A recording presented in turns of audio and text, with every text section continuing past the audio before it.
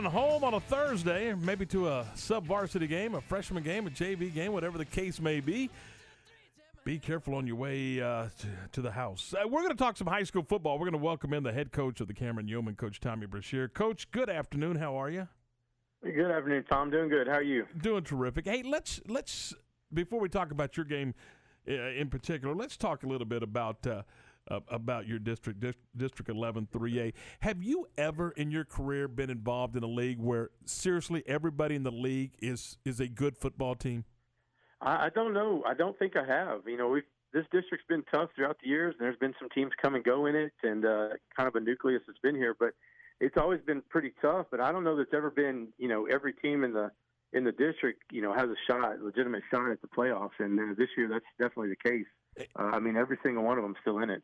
It seems like the first thing you want to do is turn on Stephen and Garrett on Friday night after the games to see who did what in this district, because it's going to be crazy. Every week seems to be just a crazy night in your district.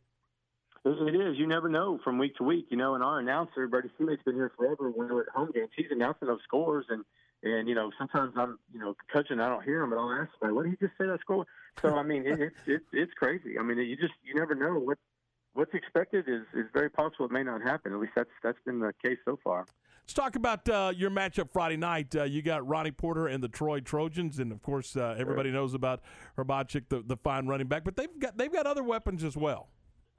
They do, and Herbachik's the main go-to guy, but they use him as a decoy sometimes, and they like to throw the ball to the Workman kid, number 10, a real good linebacker for him as well, and 44 out of the backfield. His name's escaping me right now, but they like to hand it to him some on the counter coming back away, and stuff like that, and throw it to him a little bit out of the backfield as well. So I tell you what, their O-line is dang good. They've got some good size and some kids up there that are just those kind of guys you really like on the O-line, kind of that mean, nasty, get in your business and just blow you off the ball type kind of guys. And they've got a good football team over there, no doubt. Herbachik's an outstanding player. Everybody knows that for sure. An outstanding running back.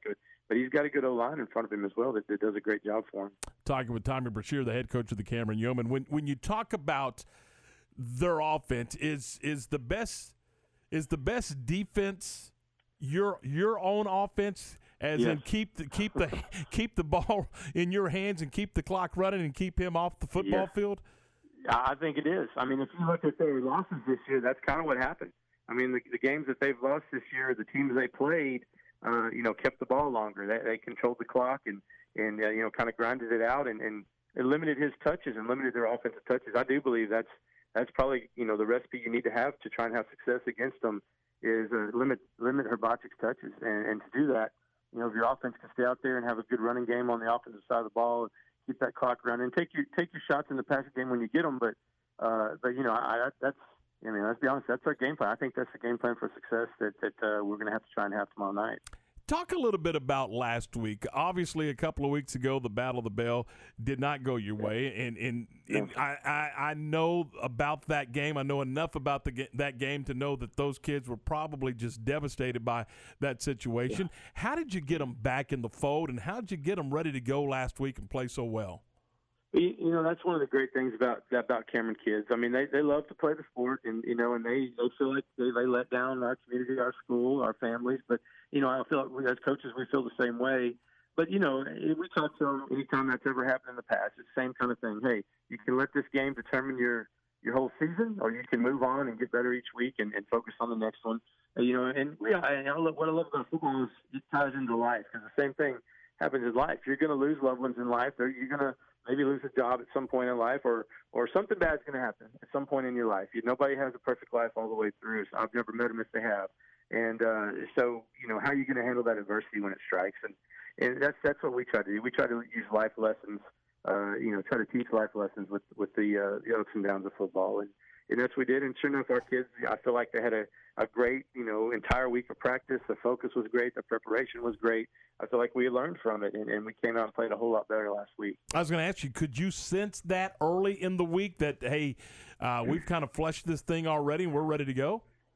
Well, I was hopeful. Early in the week, I felt like our focus was was more intense. I'm not saying we didn't have focus before, but I felt like there was more of a sense of intensity or urgency to it.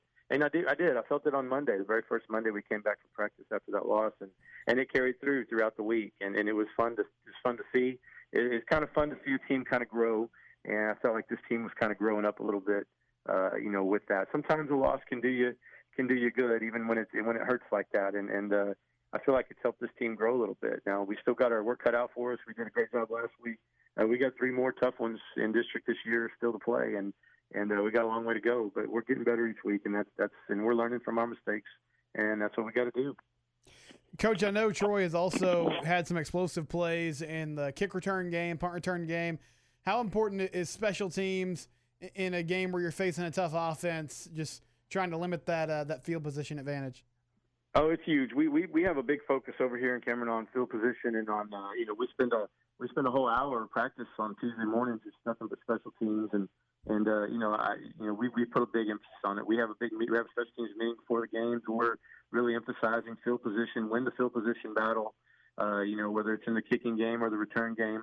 But they do. They have a dangerous. It's Herbacic back there mostly, in the dangerous return game, and that's something we've got to be aware of and take care of as far as the game goes as well. But that's an emphasis of ours, is when we have goals for offense, goals for defense, and goals for special teams. We have a chart, and we go over those goals every Saturday morning with our guys and stuff. And the games we normally win, guess what? We win the special teams battle also, and it holds true in the games we normally lose. Well, guess what? We don't win the field position battle. Sure enough, it's right there playing for the kids to see and for everybody to see. And so, we really focus hard on that. That's no different this week. We need to win the field position battle. We really need to win the time of possession as well. Hey, Tommy, thanks so much. I know it's going to be a great game Friday night. We wish you the best of luck and have fun, and we'll visit with you soon. Yes, sir, Tom. Thank you all.